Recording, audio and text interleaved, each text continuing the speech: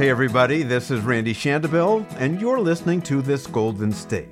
There are already 7 candidates running to replace Jerry Brown as the next governor of California. 7 candidates, and the election is still more than a year and a half away. All of them are men, all except one, former state school superintendent Delaine Eastin, and that's who we're talking to today. Budgets are statements of values, and it's time we elect a woman governor, in part because the budget of California has been so cockamamie. You'd have to consider Eastin a long shot. She's up against much better-known candidates stocked with much more campaign money, including Lieutenant Governor Gavin Newsom, former Los Angeles Mayor Antonio Villaraigosa, State Treasurer John Chung, like Eastin, they're all Democrats, and Republican venture capitalist John Cox. Also, current LA Mayor Eric Garcetti and billionaire environmentalist Tom Steyer may run as Democrats, and the Republican mayor of San Diego, Kevin Faulconer, he may run too.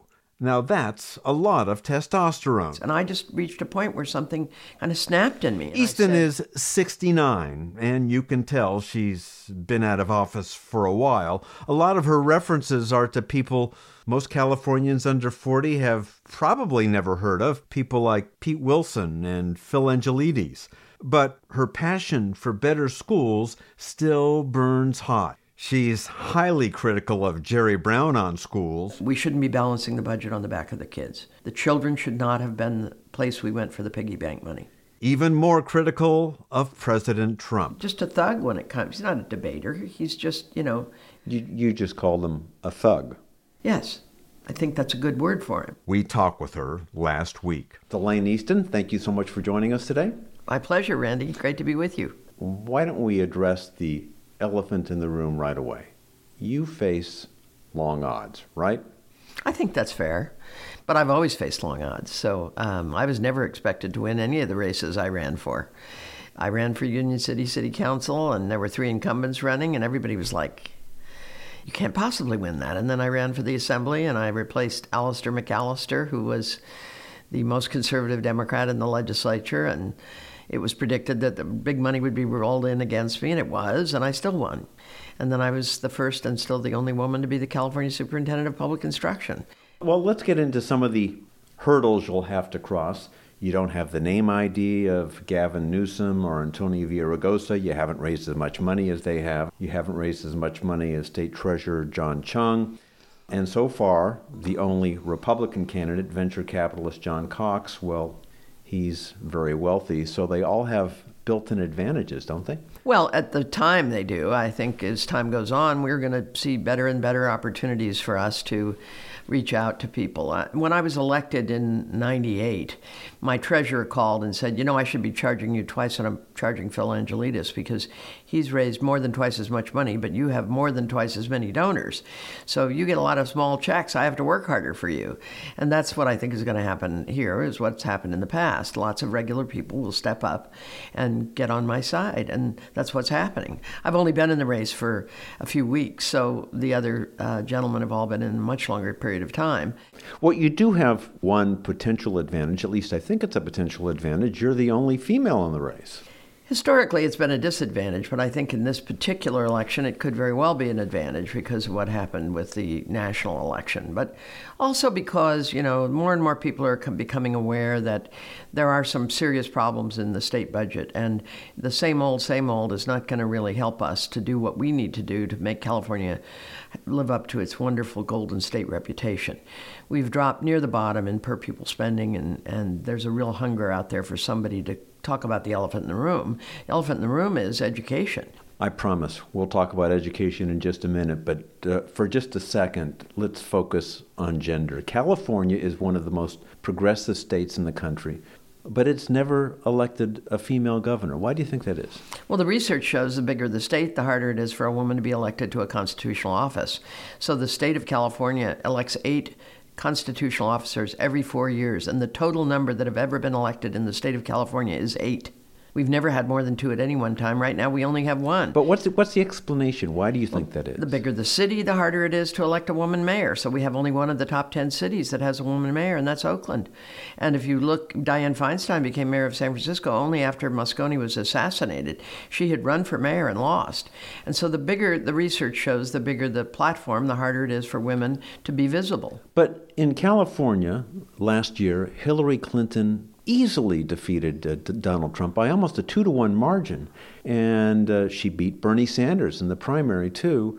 And for the past 25 years, California has had nothing but female senators, Feinstein, Boxer, and now Kamala Harris. So it's not like Californians dislike women. They're voting for them. They just haven't voted for a female governor. Well, we haven't had that many women that have run. Only 2 women have run for governor, and Kathleen Brown and then Meg Whitman. So the truth, and Dianne Feinstein. Oh, and Dianne, you're right, 3. At the end of the day, I will just say I really believe that it's time for California to elect more women mayors, more women to the boards of supervisors. We have a bunch of boards that don't have any women on them. So it's harder for women, but I do believe this is a time because there is a hunger for people to be more honest with the public and to do the things that come first. Budgets are statements of values. If you look at the budget of a family, you can see that when times are tough, they don't usually say, well, we're going to cut everything across the board. They try to keep all the cuts away from their children. So with my parents, when my dad went on strike, they didn't cut our health care. They didn't cut our dental care. They didn't, stop taking us to the library and doing things for us. And when the time came for me to go to college, my parents needed a new car. They wanted a new couch. They wanted to go on vacation. They didn't do any of that. They sent their daughter to college. Budgets are statements of values. And it's time we elect a woman governor, in part because the budget of California has been so cockamamie in support of prisons over higher ed, for example. You say that it's time is overdue. We're overdue for a female governor in California. Aside from the obvious, overwhelming symbolic power of electing a woman to be governor of California, what would be different? Well, the research shows that when you get a larger number of women in the legislature and or leadership, that there's more emphasis on education, on families, on seniors, and on health care. And those are the very areas that California really needs to focus on in a big way. That and infrastructure. California has been underinvested in some key areas while we've been out, doing some really sexy things that don't exactly give us the same return on investment as the more basic important things like education and roads and taking care of affordable housing issues in the state of California. One more question on gender, if you don't mind. You were the first and so far only state superintendent of schools, which seems really odd to me because an overwhelming majority of school teachers are female, especially in elementary and middle schools. We have a profession dominated by women, but a state school system historically run by men. Yes, well, that's, if you look across the country, you'll see that there is a majority of superintendents, some states call them commissioners, that happen to be men. I think there are more women than there at various times than for the top jobs, the governor's jobs. We have very few women who have ever been governor of any state, but the bigger the state, the less likely. Texas had Ann Richards for 1 term, 4 years. And we haven't seen a woman be the governor of New York yet. We have some other. What's ironic is that I looked it up. It's mainly the conservative states that have had female. Arizona has had 4 female governors. Texas has had 2. Kansas has had a couple. Yeah. I do think that times do change, but I think we're about to go through a sea change here in this country. I do believe, despite Hillary's loss, that you're going to see a lot more women stepping up in the coming elections. Back to the campaign for one more minute. There's another potential problem that you have, at least on the Democratic side. Gavin Newsom and John Chung are still state office holders. They're in the news. You, on the other hand, have been out of office for 14 years, and I would imagine it's a little bit harder for you to make news. Yes, I think it is. However, one of the things that I have is that I have a voice. And when I do get an opportunity to speak, people hear what I have to say and they're thrilled. And I've had a number of people who had endorsed one or the other candidates and they've decided to change their endorsement and come to my side. People that have been around more than, a little longer do remember what a force I was on behalf of education. But many, many people know that I've also been very active and instrumental in cleaning up old landfills and dealing with recycling issues that nobody wanted to touch. And I was very active in transportation areas. So I think there are people that remember me from then, and then some of the newer people, the millennials, are just on fire to volunteer on my campaign. When I get a chance to speak to them, they immediately join up. Well, your being out of office for 14 years brings up another question. Why now? Why, after being out of office for 14 years, are you getting back in an attempt at elected office now? Is there something happening now in government? Or perhaps a better question, is there something not happening in state government? What's going on? It's something not happening. When I left, I went back and ran the National Institute for School Leadership in Washington, D.C. Then I was a Mills College professor. But I kept looking at Sacramento and kept seeing the cut that was in the mentality of Sacramento. They took $1 billion out of child development and preschool when the economy got bad. And that money has not been fully restored. And Jerry Brown is deferring restoring the $230-something million he was going to give them back this year. Why? He says, well, we have to be cautious. We have to be financially cautious. So what do we say to the 4-year-old? You should defer growing up for a year?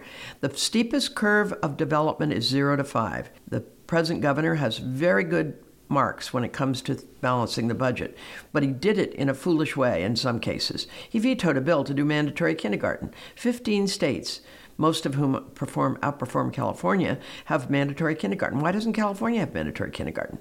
We have the largest class size in America. We have the largest set of challenges that any state has because 1 out of 4 of our children is poor. It used to be 1 out of 10. And the largest number of our children are English learners of any state in the union. So California, which used to be in the top 10, has more reason to be in the top 10 now than ever before, but we're not. We're in the bottom 10 in the 50 states. And I just reached a point where something kind of snapped in me. And I said, people talk about economic development. The best economic development program is a great education. That's why the Silicon Valley came to California. People talk about, getting rid of crime. Well, the best crime prevention program is education. The kids that are in jail are the ones, the incarcerated youth, are reading at the 3rd grade level, and they tend to be kids that got lousy educations. The best program for welfare reform would be education. The poorest people tend to be the people with the fewest educational opportunities. Eastin says one way to get more money to the schools is to reduce the local school bond approval threshold from a 2/3 vote to a 55% vote. Right now, local districts can get money for building schools with just 55%, but it still takes a 2/3 vote to staff those schools. The fact is that making it easier to build the buildings than to staff them is cockamamie. I always tell people if you could send your kid to a beautiful school with a lousy teacher or have your child taught by Socrates sitting on the rock, you should go with Socrates and the rock. So you sound very critical of Jerry Brown. I'm critical of Jerry on one topic, and that is education. He has my full support when it comes to being a great environmental governor. I think he's done a lot of good work in that area. He's certainly balanced the budget. We praise him for that. But we shouldn't be balancing the budget on the back of the kids. Budgets are statements of values. The children should not have been the place we went for the piggy bank money. Well, I hope you're not counting on his endorsement. No, I'm not, actually. It seems like this issue's been talked about forever, comparing the state's commitment to building prisons to the state's expenditures on schools. I remember that argument decades ago, and we still have that argument.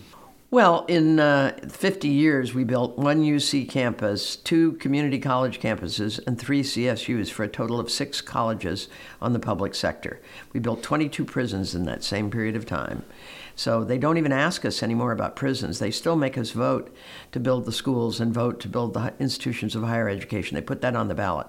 But they stopped asking the voters. Think about it, Randy. You haven't voted on a prison bond in 20 years, but they're still building prisons. If budgets are statements of values, they've essentially said prisons are more important than schools. Does more money necessarily mean better schools, better teachers? You have to spend it right. But money is necessary. It's not sufficient to have great schools. Necessary, but not sufficient. You have to have enough money. And if you look around the state right now, there are too many school districts that have these just amazingly large class sizes where there aren't even enough desks to go around. I've been in schools where the last kids in sit at a stool on the back because they didn't get there in time to get one of the desks. So I think a lot of Californians on funding for schools, they might be very frustrated to hear that schools still need more money because 4 years ago, Californians passed Proposition 30, higher taxes on upper income earners, with most of the revenue at least targeted for public schools and colleges. Then just a few months ago, Californians passed Proposition 55, which extends Proposition 30. So are you saying that those taxes aren't doing the trick? They're necessary, but not sufficient. They haven't done the trick because we have so little money coming in at the local level. And over time, what we've done is essentially just cut and cut and cut and cut. So that even though people say, well, we're so much better than we were. That's true. We're no longer 50th in per pupil spending. But depending on whose numbers you use, California is 46th or 41st or the 33rd in terms of the investment that's going into our schools. But again, we're living in the most expensive state in the union. The cost of living here is higher. And so it makes sense that we would be spending more than the national average, not less. And we are spending less than the national average. I can't tell you how many parents I've heard tell me that they think the problem isn't necessarily the money for the schools themselves, but the teachers' unions.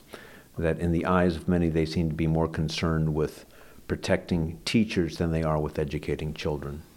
You know, I'm on the side of the California teachers when the teachers' unions are on the side of the kids.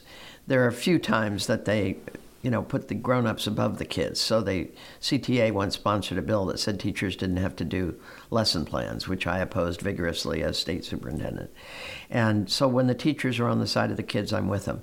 I think people need to understand that the cost of living is so high that, if anything, when you say, well, the teachers are well paid, yes, they are. Average pay is high in California. But because the cost of living is so high, that's why we have a huge teacher shortage. These people are doing the most important work in America, and yet we tend to not give them the resources that they need. And yes, they get a decent salary, but the truth be known, I know many teachers that are into their own pockets to the tune of thousands of dollars a year. I think the vast majority of Californians would agree with you that teachers deserve better pay. That's not what I'm talking about. I'm talking about tenure. I recall when my kids were in school, most of their teachers were great. They had a few stinkers, and we weren't the only ones who thought that. And when you mention it to the principal or a counselor, they kind of shrug their shoulders and say, we know we get a lot of complaints. There's nothing we can do. They're tenured. You know, it probably is too difficult to fire teachers in some districts. Having said that, there are districts that do fire teachers. Yes, they think it's too expensive. Yes, they think it's too hard. But if you're really a good leader, you weed out the poor teachers from the start. And then later on, you have the courage and the backbone to go after the ones that are not able to do things. So if you really do have the gumption, you can get rid of them. But I'm more concerned about the number of school districts. Like Colton tells me, they are so short of substitutes that when a teacher's out sick, let's say the 6th grade teacher's out sick, they put 5 kids in 5th grade, 5 kids in 4th grade, 5 kids in 3rd grade, 5 kids in 2nd grade, 5 kids in 1st grade, and they call it an independent study day. This is wrong. So we have a shortage of teachers in many areas, including mathematics and science, as well as special education. And if anything, we should be more focused on the short supply than on the whining about the ones that aren't getting the job done. You're obviously very, very passionate about improving our schools.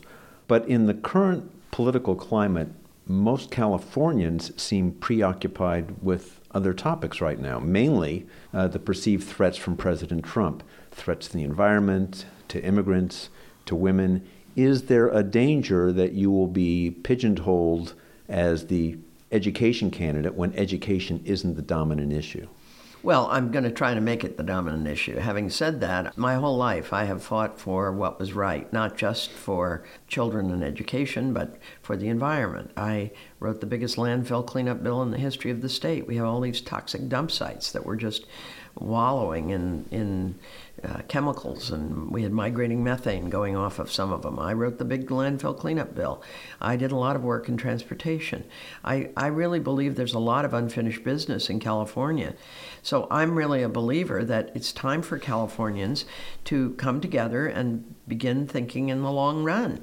We've had too much short-term thinking. Ironically, the state of California requires every city and every county to have a long-range plan. California's got long-range plans. We have a water plan. It was done under Governor Brown. That would be Pat Brown. The year was 1957.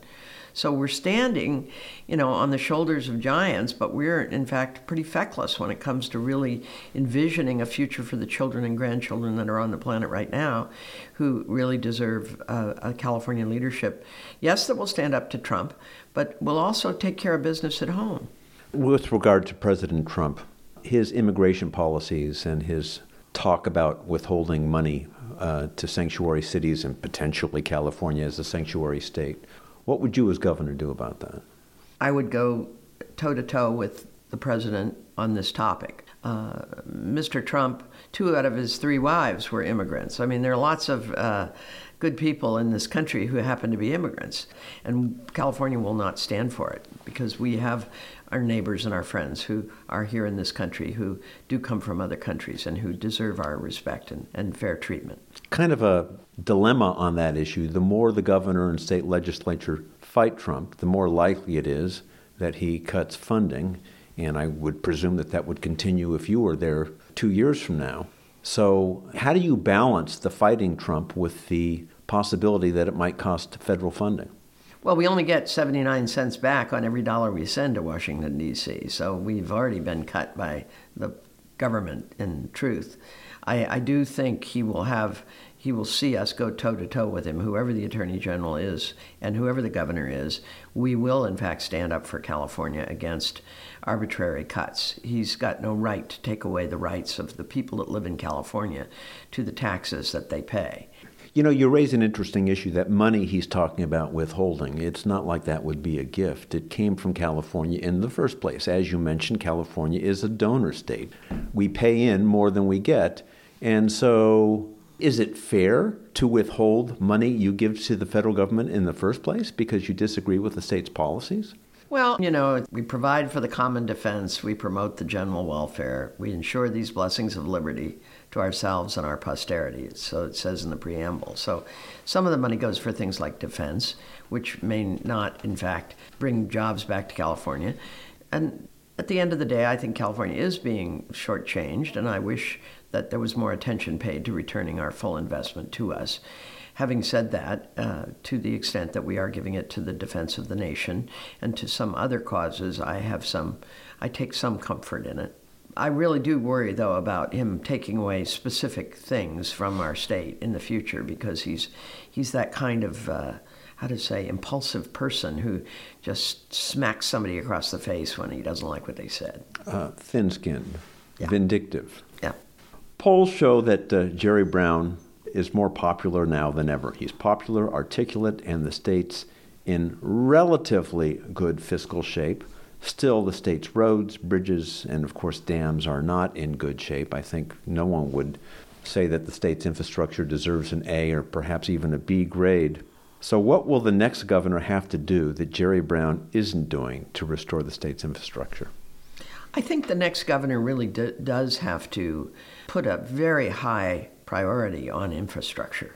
We have a lot of infrastructure that was built in the 40s and 50s and 60s by that greatest generation that deserves our attention now. When you drive by, you can see the year it was built, and a lot of these bridges, 1930, 1931, 1932, 1933, that's a long time ago. If we start tomorrow, we'd still be lucky to be replacing some of them 100 years after they were built. So clearly, at some point, to improve the state's infrastructure, California is going to need at least some federal help. But as we were just talking about, the governor and the state legislature are taking actions that the current president doesn't like, and he's threatening to withhold federal dollars. So that creates another predicament on the infrastructure of the state as well. Well, we have to do more for ourselves, frankly. I mean, I actually think that we have to have a conversation about what we're going to do to get the resources to fix some of these roads and bridges and dams.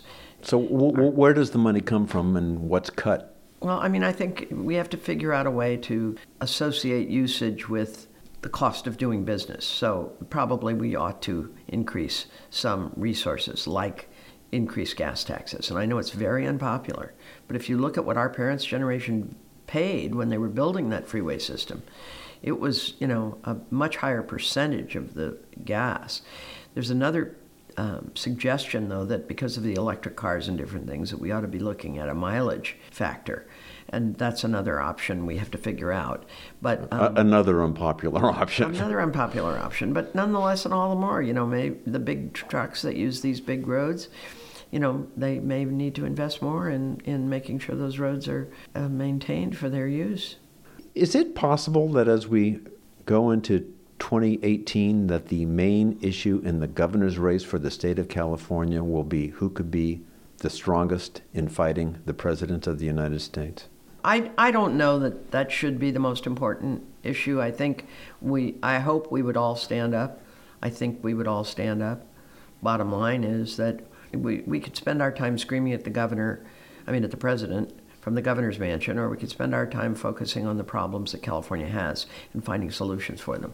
I'd much rather see us not get into a screaming match with the president who, is just a thug when it comes. He's not a debater.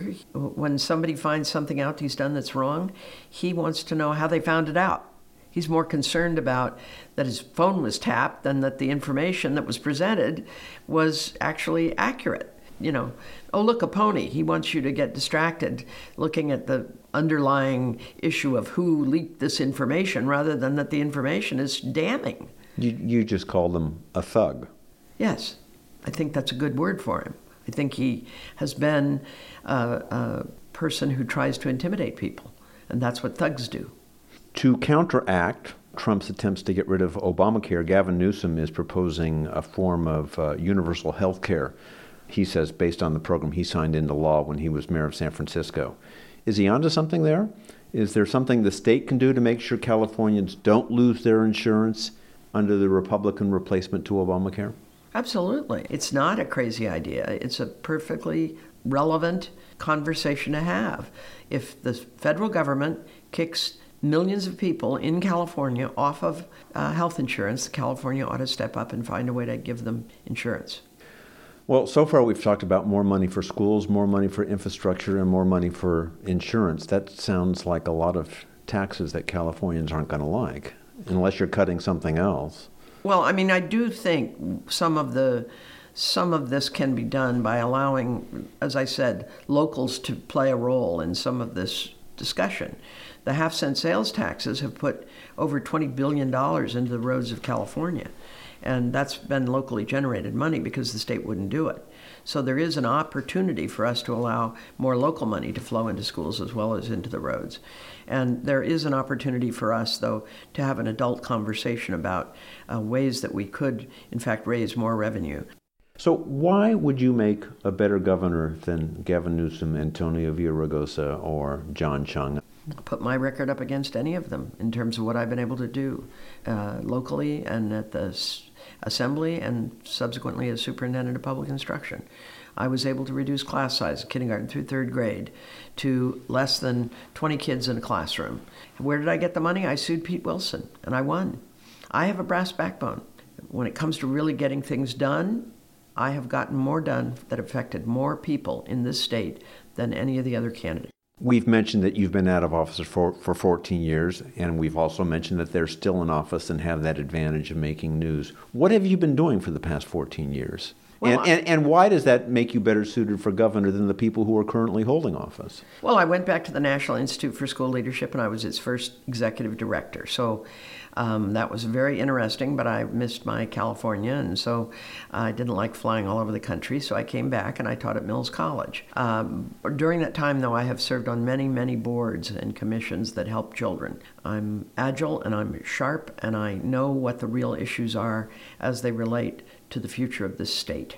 And I have never stopped being interested in California and in its future. So the fact that I'm not a career politician doesn't mean that I'm not up to date. You know, whenever I hear someone point out that they're not a career politician, it's usually a wealthy Republican, or going back a few decades, a Reform Party candidate with little experience making that claim. Carly Fiorina, Meg Whitman, Arnold Schwarzenegger, Donald Trump, Ross Perot. Are you saying people like that are, by definition, more qualified than Jerry Brown, Gavin Newsom, Antonio Villaraigosa, and John Chung because they're not career politicians? No, I'm not saying that. None of those people did anything in public sector work to speak of. Who's come in from outside of government who hasn't been a career politician that you could point to recently that's done great work? Well, I have done public policy, though. I did it at the city council level. I represented the city of Union City on a number of county boards, as well as having been in the legislature, as well as having been the state superintendent. So I know both public and private sector. I'm not one or the other. I'm both.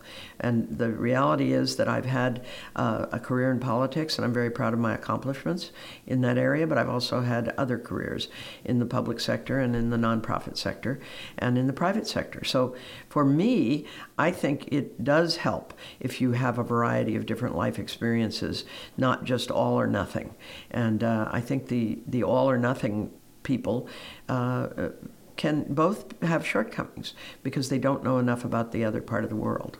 Aside from education, what do you feel your main passions will be if elected as governor? What issues would you first try to tackle?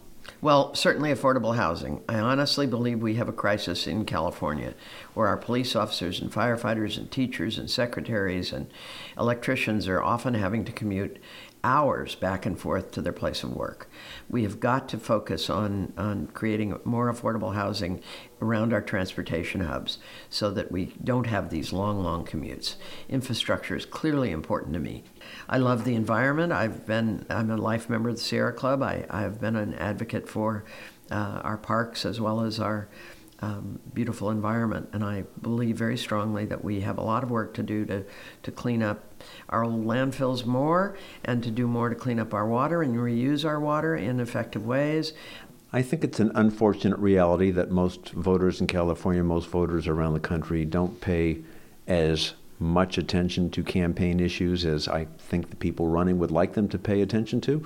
So most candidates resort to a shorthand, a bumper sticker, if you will. Do you have kind of a shorthand message to what you will be all about? When I ran for the legislature in 1986, my slogan was, "Because we can do better." And I think if there is a slogan, it is, we can do better in California. We've done better in the past than we're doing now, and it needs somebody with a vision. Well, Delaine Eastin, thank you so much for joining us today. Thank you so much, Randy. My pleasure.